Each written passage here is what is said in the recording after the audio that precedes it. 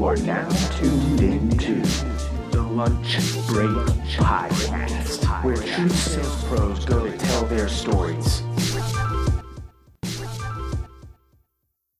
What's going on, everybody? My name is James Bodden, and you are tuned in to the Lunch Break Podcast. This is episode number 24 of the Lunch Break Podcast, and today I have Ashad Mason, refers to himself as a business point guard and draws a lot of inspiration in his business career from folks like Kobe Bryant, number 24. And I'm very excited to have Ashad on the show today. Thanks so much for coming on, man. Thanks, man. I'm super excited. And like you said, I am a fan of Kobe Bryant and now Steph Curry. You know, he's doing this thing out here. And so I'm excited to be on the podcast. And let's get into it, my man. I love it. So I'm going to start this podcast out the same way that I start every podcast. Tell us how you got involved with sales. Yeah. So for me, right, my mom wanted me to be a doctor. You know what I mean? And sales is totally different from the healthcare. Sales is not being a doctor. Yeah. But I worked at a hospital for three years to give it a try. I'm like, okay, my family wants me to get into healthcare. Let me try it out. And for me, you know, it was a little depressing working in the hospital. So I'm like, I can't do this. So I, stood up to my parents and my family and said, healthcare is just not for me. I got to do something different. So I'm like, what's the manly thing to do? I'm like, okay, I'll try construction. So I window cleaning, power washing, gutter cleaning for about 3 years. And they taught me payroll. They taught me how to negotiate contracts. And I don't know, the human interaction part of it, I fell in love with. And so that's how I got into sales. Shadowing business owners, but they showed me not just the construction component, but also how to negotiate. And negotiating and interacting with clients is what got me like, you know what, I should try sales. So I've been in sales for about 6 years plus, and that's how I got into sales. I love it, man. And, I think so many people, especially now, because I feel like now the options are much more in our faces, but lots of people deal with that. Their parents wanting them to go into a certain field, pursue a certain career, and, not only do people kind of cast aside their own ambitions to do that. But a lot of people don't come to the realization that you came to until like years down the road. I mean, I was a physician recruiter for a little while. And so I recruited doctors, and, a few of them were 20, 25 years in and absolutely miserable, and if you really dug into it, it was like, well, my family wanted me to do it and I just kind of did it. And, 25 years later, I'm not happy, so kudos to you for having the courage to kind of stand up and say, you know what, I gave it a good shot and I figured out it wasn't for me. And then, I think something I love about your journey is that, so many people, when they've gotten to that point, okay, so my parents wanted me to do this thing. I tried to do this thing isn't for me. So now what? You went into, construction, and then had the wherewithal to be aware, about things outside of like just your particular duties, which I think is such a massive key for growth, because anybody can be in any job and learn lots of things and ultimately figure out what they're passionate about if they only kind of turn their eye to it. There was a guy I knew several years ago that was a cashier at my local Dunkin' Donuts. And this guy was like a rock star. Like, he was the best cashier. He had the best attitude. And I went there so much that we would end up talking. And finally I was like, man, you've got all this energy and you've got all of this passion for what you're doing. Not to say that being a cashier is like a bad job, but not too many people are that jacked up about, going to work. Anybody going to, is that excited about going to work. And so, what he told me was, I see this as much more than just being a cashier. I'm getting to talk to people every day. I'm getting to meet new people every day. I'm getting to, help my manager with the operational side of things. I'm getting this interaction like you experienced. And then, when you have that passion, it kind of opens you up to the possibilities of what you can do. And in this day and age, I think we're just flooded with things that folks like you who are naturally gifted at talking to people and conversating and can build that rapport just naturally, the world is your oyster today with things like the internet and social media. And, I think it's important, I came in contact with you, I think it was via James Buckley, who's been on the podcast. And, one of the things I noticed about your content that you're posting on LinkedIn is really, it's just very honest. Like you speak directly to your audience and you speak about things that a lot of people might be, I don't know, shy to talk about or reluctant to talk about, things about, where you've come from, the struggles that you've had and how it's made you the person you are today. So, talk to us about your decision to get active in social on LinkedIn and then open yourself up and be vulnerable like that. I mean, it's a great thing, and people that do it have massive followings. Like Gary Vee comes to mind. He's just so open and he's sharing everything and people love that. So, but not everybody can do it. So talk to us about like how you got to that point. Yeah. So, I've been on LinkedIn for like 6-7 years. And when I initially got on LinkedIn, it was, just maybe if I wanted to look for a job, I'll use LinkedIn, right? That was my initial mentality. But then I would say in 2017, I started noticing people posting, and I made a decision. I'm like, you know what? There's Instagram, there's Facebook, but I'm like, no one's really no one's really on LinkedIn, no one's really on LinkedIn. I said, so let me learn everything there is to know about LinkedIn, and I'm gonna make that part of my brand, part of who I am. So I just started posting and making videos here and there. Like when the video feature came out, started making videos and just learning the platform.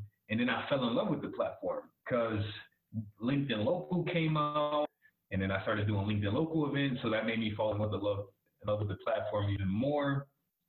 And so I think I just made a conscious decision to get active on the platform and learn the ins and outs. And part of learning from the platform was connecting with other people on LinkedIn that were posting and reading articles that people had wrote in, and just learning and observing what other people were doing. In music, right? You might listen to a song, you have some music artists that will remix the song. So it's like, you might see what somebody else is doing, like, oh, I like that. And then you kind of just make it your own and you remix it. So I would say just being active on the platform and looking at what other people were doing, that's what helped me. And then the fact that LinkedIn Local had came out for that time, and I did LinkedIn Local events for that month. And other people were doing events, so I connected with other LinkedIn Local hosts, and I just made it a cohesive platform. So then I'm like, man, this is powerful. I love it. Yeah. And it's interesting because I kind of had the same feeling. The messages that I wanted to talk about, the things that were on my mind, Instagram, Facebook, Twitter, it never really felt right. I tried my hand at being active on those platforms. And I love that you kind of had that same aha moment where you recognized, this platform's changing into something different. And when you recognize that so early, like you did, it allows you to have awesome organic reach. So, not only once you made that decision to kind of get in and start producing content, I can imagine pretty quickly you're making these connections and these comments. And, I think one unique thing about LinkedIn is that, I've been consistently producing content for over a year, and I've had almost no negative comments or people hating, you know, and I'm not the most controversial person in the world, but just from what I can tell, people are just there for the right reasons, and they're there to lift other people up and engage. And so I think that helps too, because, you know, when you're putting yourself out there and you're taking that leap to start putting yourself on camera and telling your story and talking about things that you are passionate about, it's scary because you don't know what the hell people are going to say. And so I think, you know, I've seen you get embraced by folks like James and you know, Katie Wallace and you know, those are relationships that help motivate you to keep going. Right. And so for you being able to, you know, not only have these connections and these relationships online, but then take it offline, right? And do the LinkedIn local, you know, that really ties it together, because then you start realizing like, wow, okay, so this is one of those things where this can go beyond the keyboard and the screen, and I can really start building a reputation for myself. Yeah, I even when I was on the platform, one of the suggestions that I followed was like connect with local people and just like, hey, let's have coffee. And I met like some of the people that I met are like some high caliber people that if it wasn't for LinkedIn, I don't know if I would have had, I don't know if I would have had a shot to even have a conversation. Yeah. I remember because when I was in high school, there was a local entrepreneur. His name is Dave Momano, right? And he collaborated with my school when I was 16. So then when I was 24, or around the time where I got active on LinkedIn for the first time, he was one of the first people I reached out to and was like, hey, I recently moved back to Rochester. I'm looking to, grow personally and professionally. Do you mind if we have coffee? He's like, sure. And then we had coffee, and it's like, and like it's just awesome. And so things like that, if I would have messaged him on Facebook, that probably wouldn't have happened. If I would have messaged him on Instagram, probably wouldn't have happened. But there's something about LinkedIn from a professional perspective that has power. Like you said, that relationship. And Facebook and Instagram, I don't know if you're going to build relationships there. That's not really the platform. It's more media and food and social, It's not necessarily about the relationship. Yeah. And I think you're spot on, because that's what I've noticed I've recently I got back on Instagram just to see, and that's the big difference, right? It's like this direct access that you have to folks. And so that's an important thing, man, because, not only are you utilizing LinkedIn as a social platform to build your own brand, create opportunities for yourself, share your story, but, leveraging it as a way to meet folks like that. And I've been lucky enough to have some of those same interactions. And, it just kind of opens your eyes like, wow. I mean, and I don't know if before this, you had mentors or not. I didn't, right? I never really had like a real mentor, but since being active on LinkedIn, I can count 3 or 4 people that I would consider mentors that have greatly helped me out, right? And so was that kind of the same thing for you? Because everybody says you need mentors, right? And everybody knows you need mentors, but sometimes it's harder, it's easier said than done, right? And so was that kind of the same experience you had? Or had you, been smart enough, unlike myself, to seek out mentorship before that? So I would say yes and no. I had mentors, but it wasn't for professional reasons. You see what I'm saying? Yep. And there is a difference. And there's a huge difference. And so when I got active on LinkedIn, I would say around the time I got active on LinkedIn was around the time I started finding my mentors. I would say, because I'm like you, I have 3 mentors. 1 came from not LinkedIn, and 2 of them did come from LinkedIn. And so LinkedIn did have an impact on my development. I would definitely say, like even like Gary Vee or like Patrick Bet-David, I don't know if I would have necessarily found out about their content if it wasn't for LinkedIn. I probably would have heard of Gary Vee just through people and YouTube, but it's like there's a lot of powerful information, like you said, from Katie Wallace and Quentin Allums and things of that nature. And so, like, I would definitely say LinkedIn definitely had an impact from a mentor perspective. Yeah, I love it. And I think, mentorship is one of those things that is just so critical to growing. And especially, so, one of the things I wanted to bring up is, on your LinkedIn profile, the first thing you say is like, I did not go to college. I learned on the job and I read books.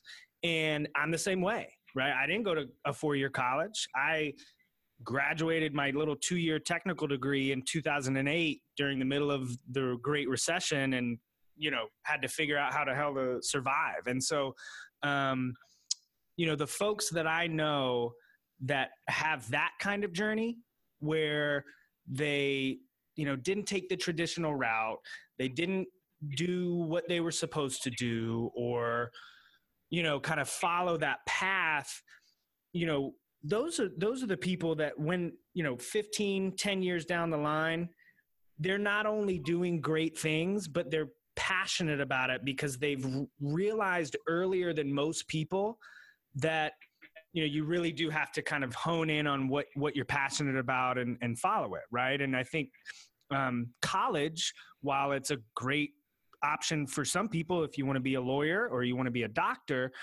I think college sometimes can give the opportunity for people to, kind of pause their lives a bit, right? Like I could just spend 4 years partying, having fun, getting my major in communications, and I'll worry about what the hell I'm going to do in 4 years, which, again, nothing wrong with that. But if at the same time you're a person who says they have ambition and want to do a lot of great things, that's wasted time, right? And so I think, one of the things I wanted to ask you was, if you had a time machine and you could go back to when you were, 17, 18, would you go to college or would you go the way that you've gone and learned from actually doing? Yeah, that's a good question. I would definitely have, if I was to have a time machine and I am myself now and I was to tell myself at 18, 17, I would still tell myself to go with my intuition, because working at a hospital and then working in construction and working in retail and then having my own business for 3 years with a business partner, and then that didn't work out because of the relationship. And then now I'm working at a co-work, I'm working at a co-working space. I'm a community manager. I did LinkedIn Local. I now know because I went that route, I know what I like and I don't like. Like I have a huge understanding of my strengths, weaknesses, what kind of jobs I like, what kind of jobs I wouldn't take and things of that nature. But if I would have went to college first, then graduated, then decided, and then started working, I probably wouldn't come to this conclusion until I'm like 34. You see what I mean? So I think. And how old are you now? I'm 26. Yeah, so you'd only be 2 years out of college. I mean, especially if you got an advanced degree, so you'd only be 2 years into this, figuring this shit out. That's what I'm saying. and so I worked my first job, I was 16, I'm 26. So I have 10 years work experience and I'm only 26. But if I would have went to college, like you said, I probably would only have 2 years. So it's a whole different ballgame. Yeah. So I would have told myself, go with your intuition. If somebody knows, like there are some, like my ex-wife, she knew from the age 8, 9 years old that she wanted to be a cosmetologist. Like some people just know at a certain age, this is what I want to be. Yeah. I want to be a mechanic. I want to be a firefighter. I want to be a policeman. But that's a very small percentage, maybe 5, 10, maybe even less than that. Yeah. I would say the vast majority of us, when we're 18, 19, 20 years old, how could you know what you're going to do for the rest of your life? Like, how could you really make that decision? And there's debt involved. Like, that's a huge financial decision, you know? It's kind of like, I would say the decision for college is just as serious as like getting married, buying a house. It's not minimized. It's not like, you know, it's a huge life decision. Right. It's not a fly decision. It's something you got to really calculate. And now that I'm 26, if I were to go to college, it would be to be a paralegal, which is only I could take a year program. And then there's this business process management, but it's a 5-day boot camp. So it's like a year of college or a 5-day boot camp. It's like, you know what I mean? So yeah. It's a whole different ballgame once you know yourself. Yeah. And I think that's, you know, you touched on something that I think a lot of people can relate to. It's that feeling of not really knowing what you want to do. I mean, I think about the group of friends that I had in high school. There were 6 of us. We hung out all the time, and none of us knew what we wanted to do. One guy knew that he wanted to go into like cars. Like, he just wanted to be a mechanic, and he just did it. Like, he got a job before any of us else. You know, I mean, he was already on it because he just knew from the time he was little, I'm going to be a mechanic. There's nothing else that I want to do. The rest of us were like, you know, I wanted to be a rapper. One of my friends wanted to be a beat maker. You know, it's like, and those are fine things to want to be, right? But I think it was born out of not really having any direction. And I think, you know, a lot of people can maybe look at college as like, oh, finally, I can just feel like I'm doing what I'm supposed to be doing because I don't know what to do.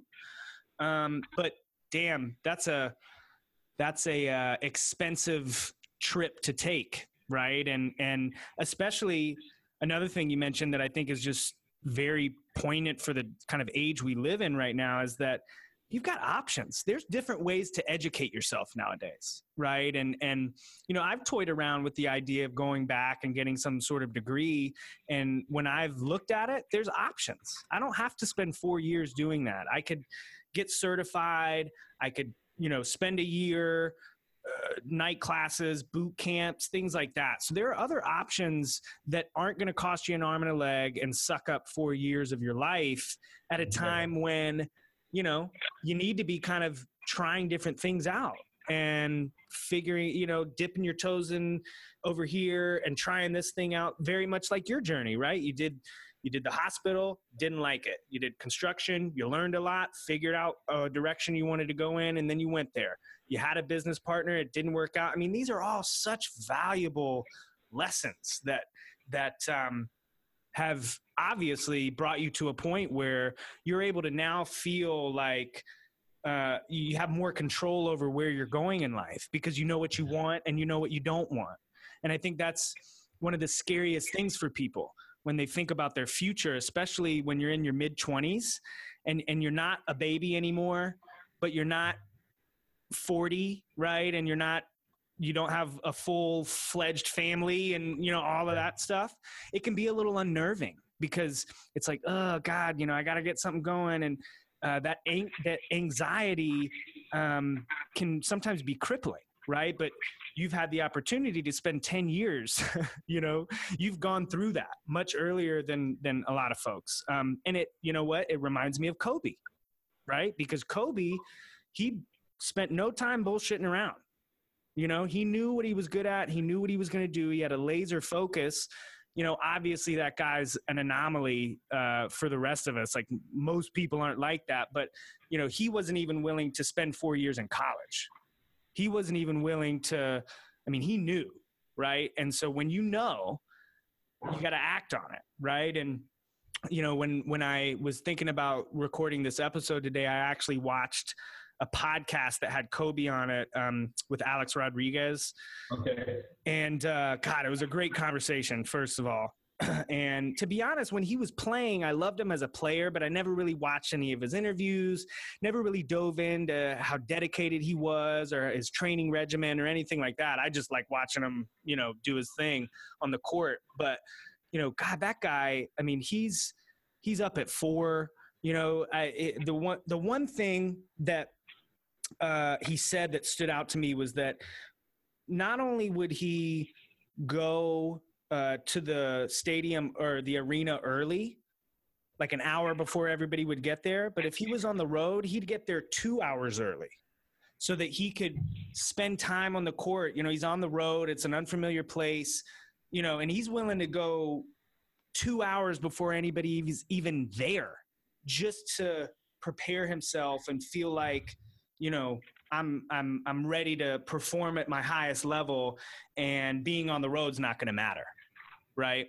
And so, you know, you refer to yourself as the business point guard, and, you know, I know we've talked about this before, and it's essentially because you have a strong love and background in operations, but also a strong passion for sales and that side of the world. You know, when you were going into a meeting or, you know, something that's important to you, is there, you know, a level of preparation that you feel like you need to have, or is it kind of a constant thing where you're kind of always reading and optimizing and learning? You know, talk to us about kind of your process when it comes to getting better, essentially. Yeah. So like you mentioned about Kobe Bryant, right? So Kobe Bryant pretty much over-prepared. And even like Steph Curry, one of the reasons why I love Steph Curry as well is his training is out of this world. Like what he does to stay in shape and to progress.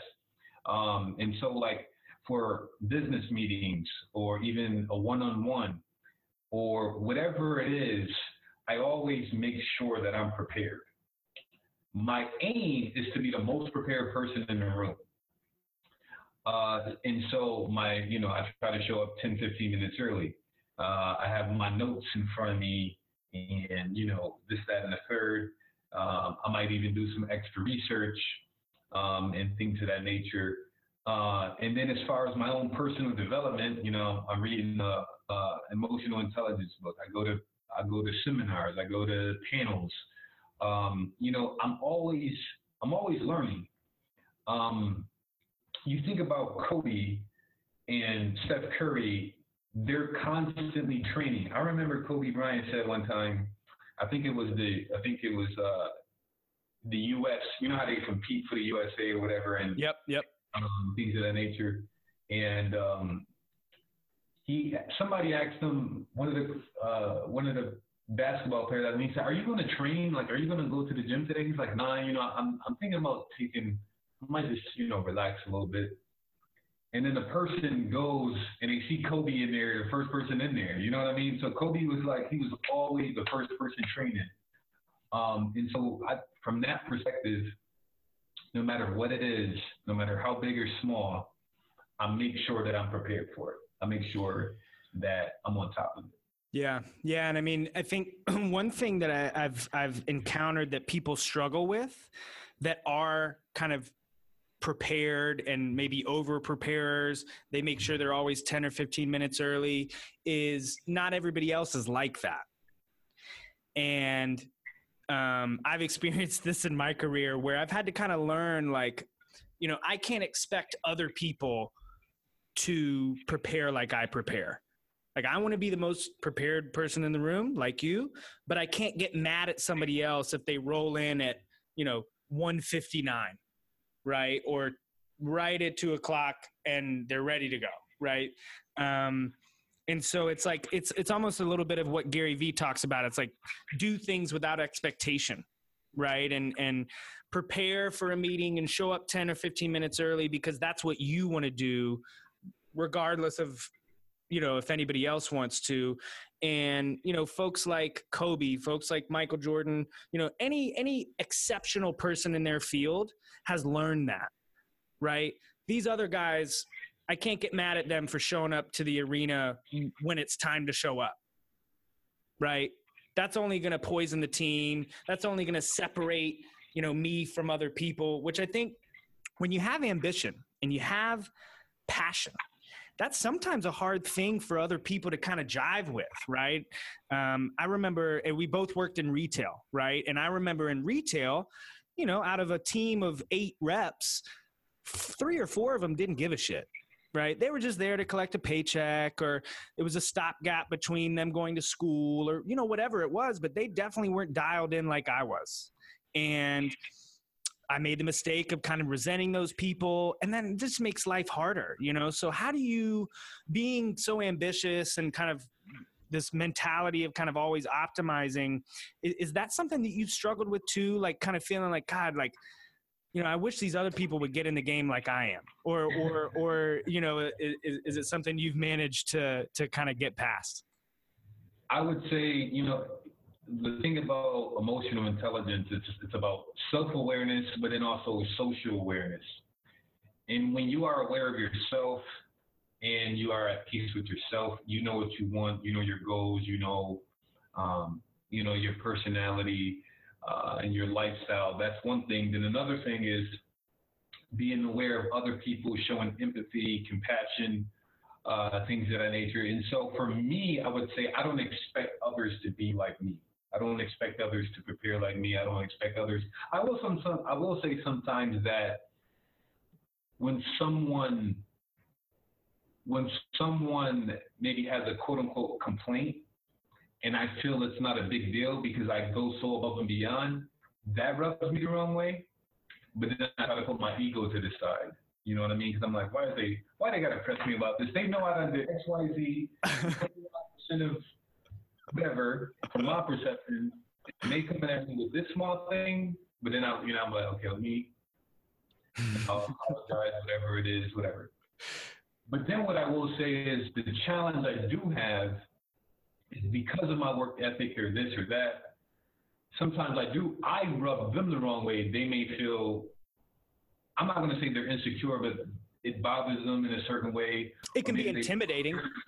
I've been called arrogant or prideful or have a big ego because of it to an extent.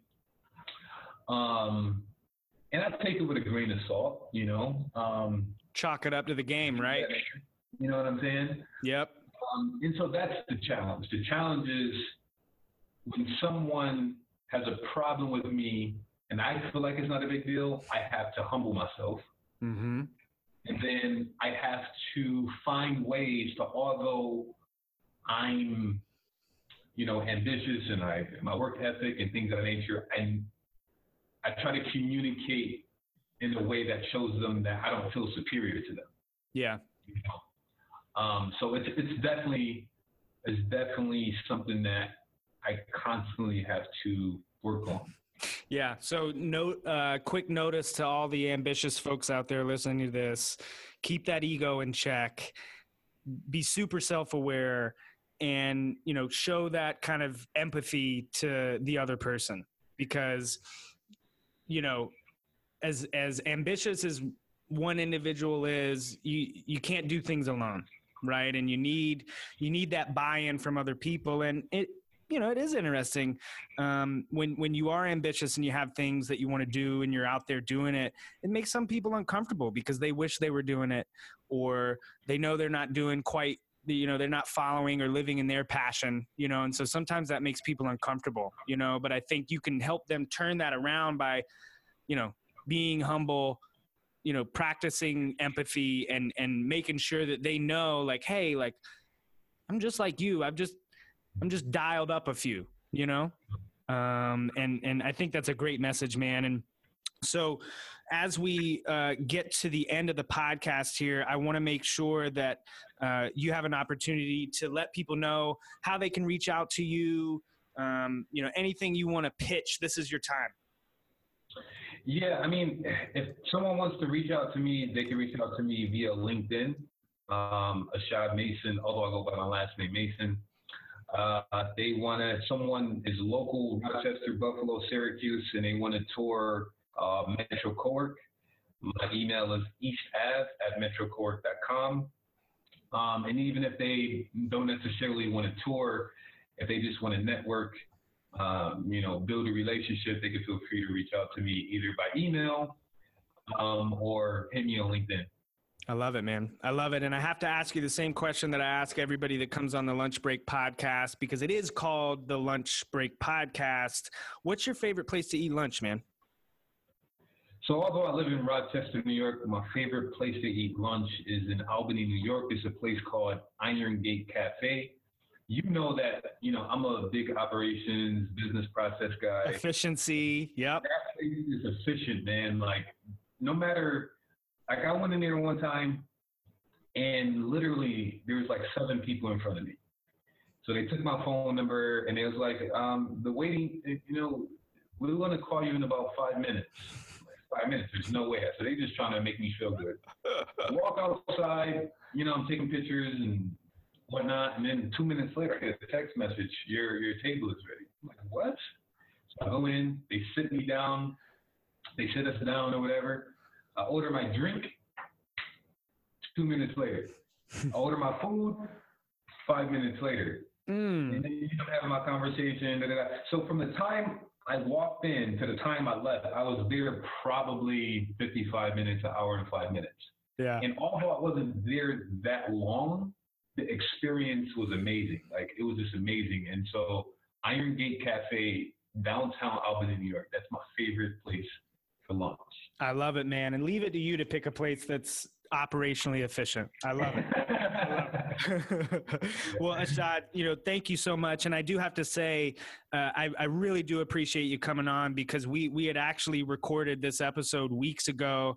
I had some technical issues and lost the recording or part of the recording. And you've been gracious enough to make some more time for me to come back on. So I just really appreciate it, man. Thank you so much for your time. No problem, my man. All right. So with that, I'm going to wrap up episode 24 of the Lunch Break podcast. Speak to you guys soon.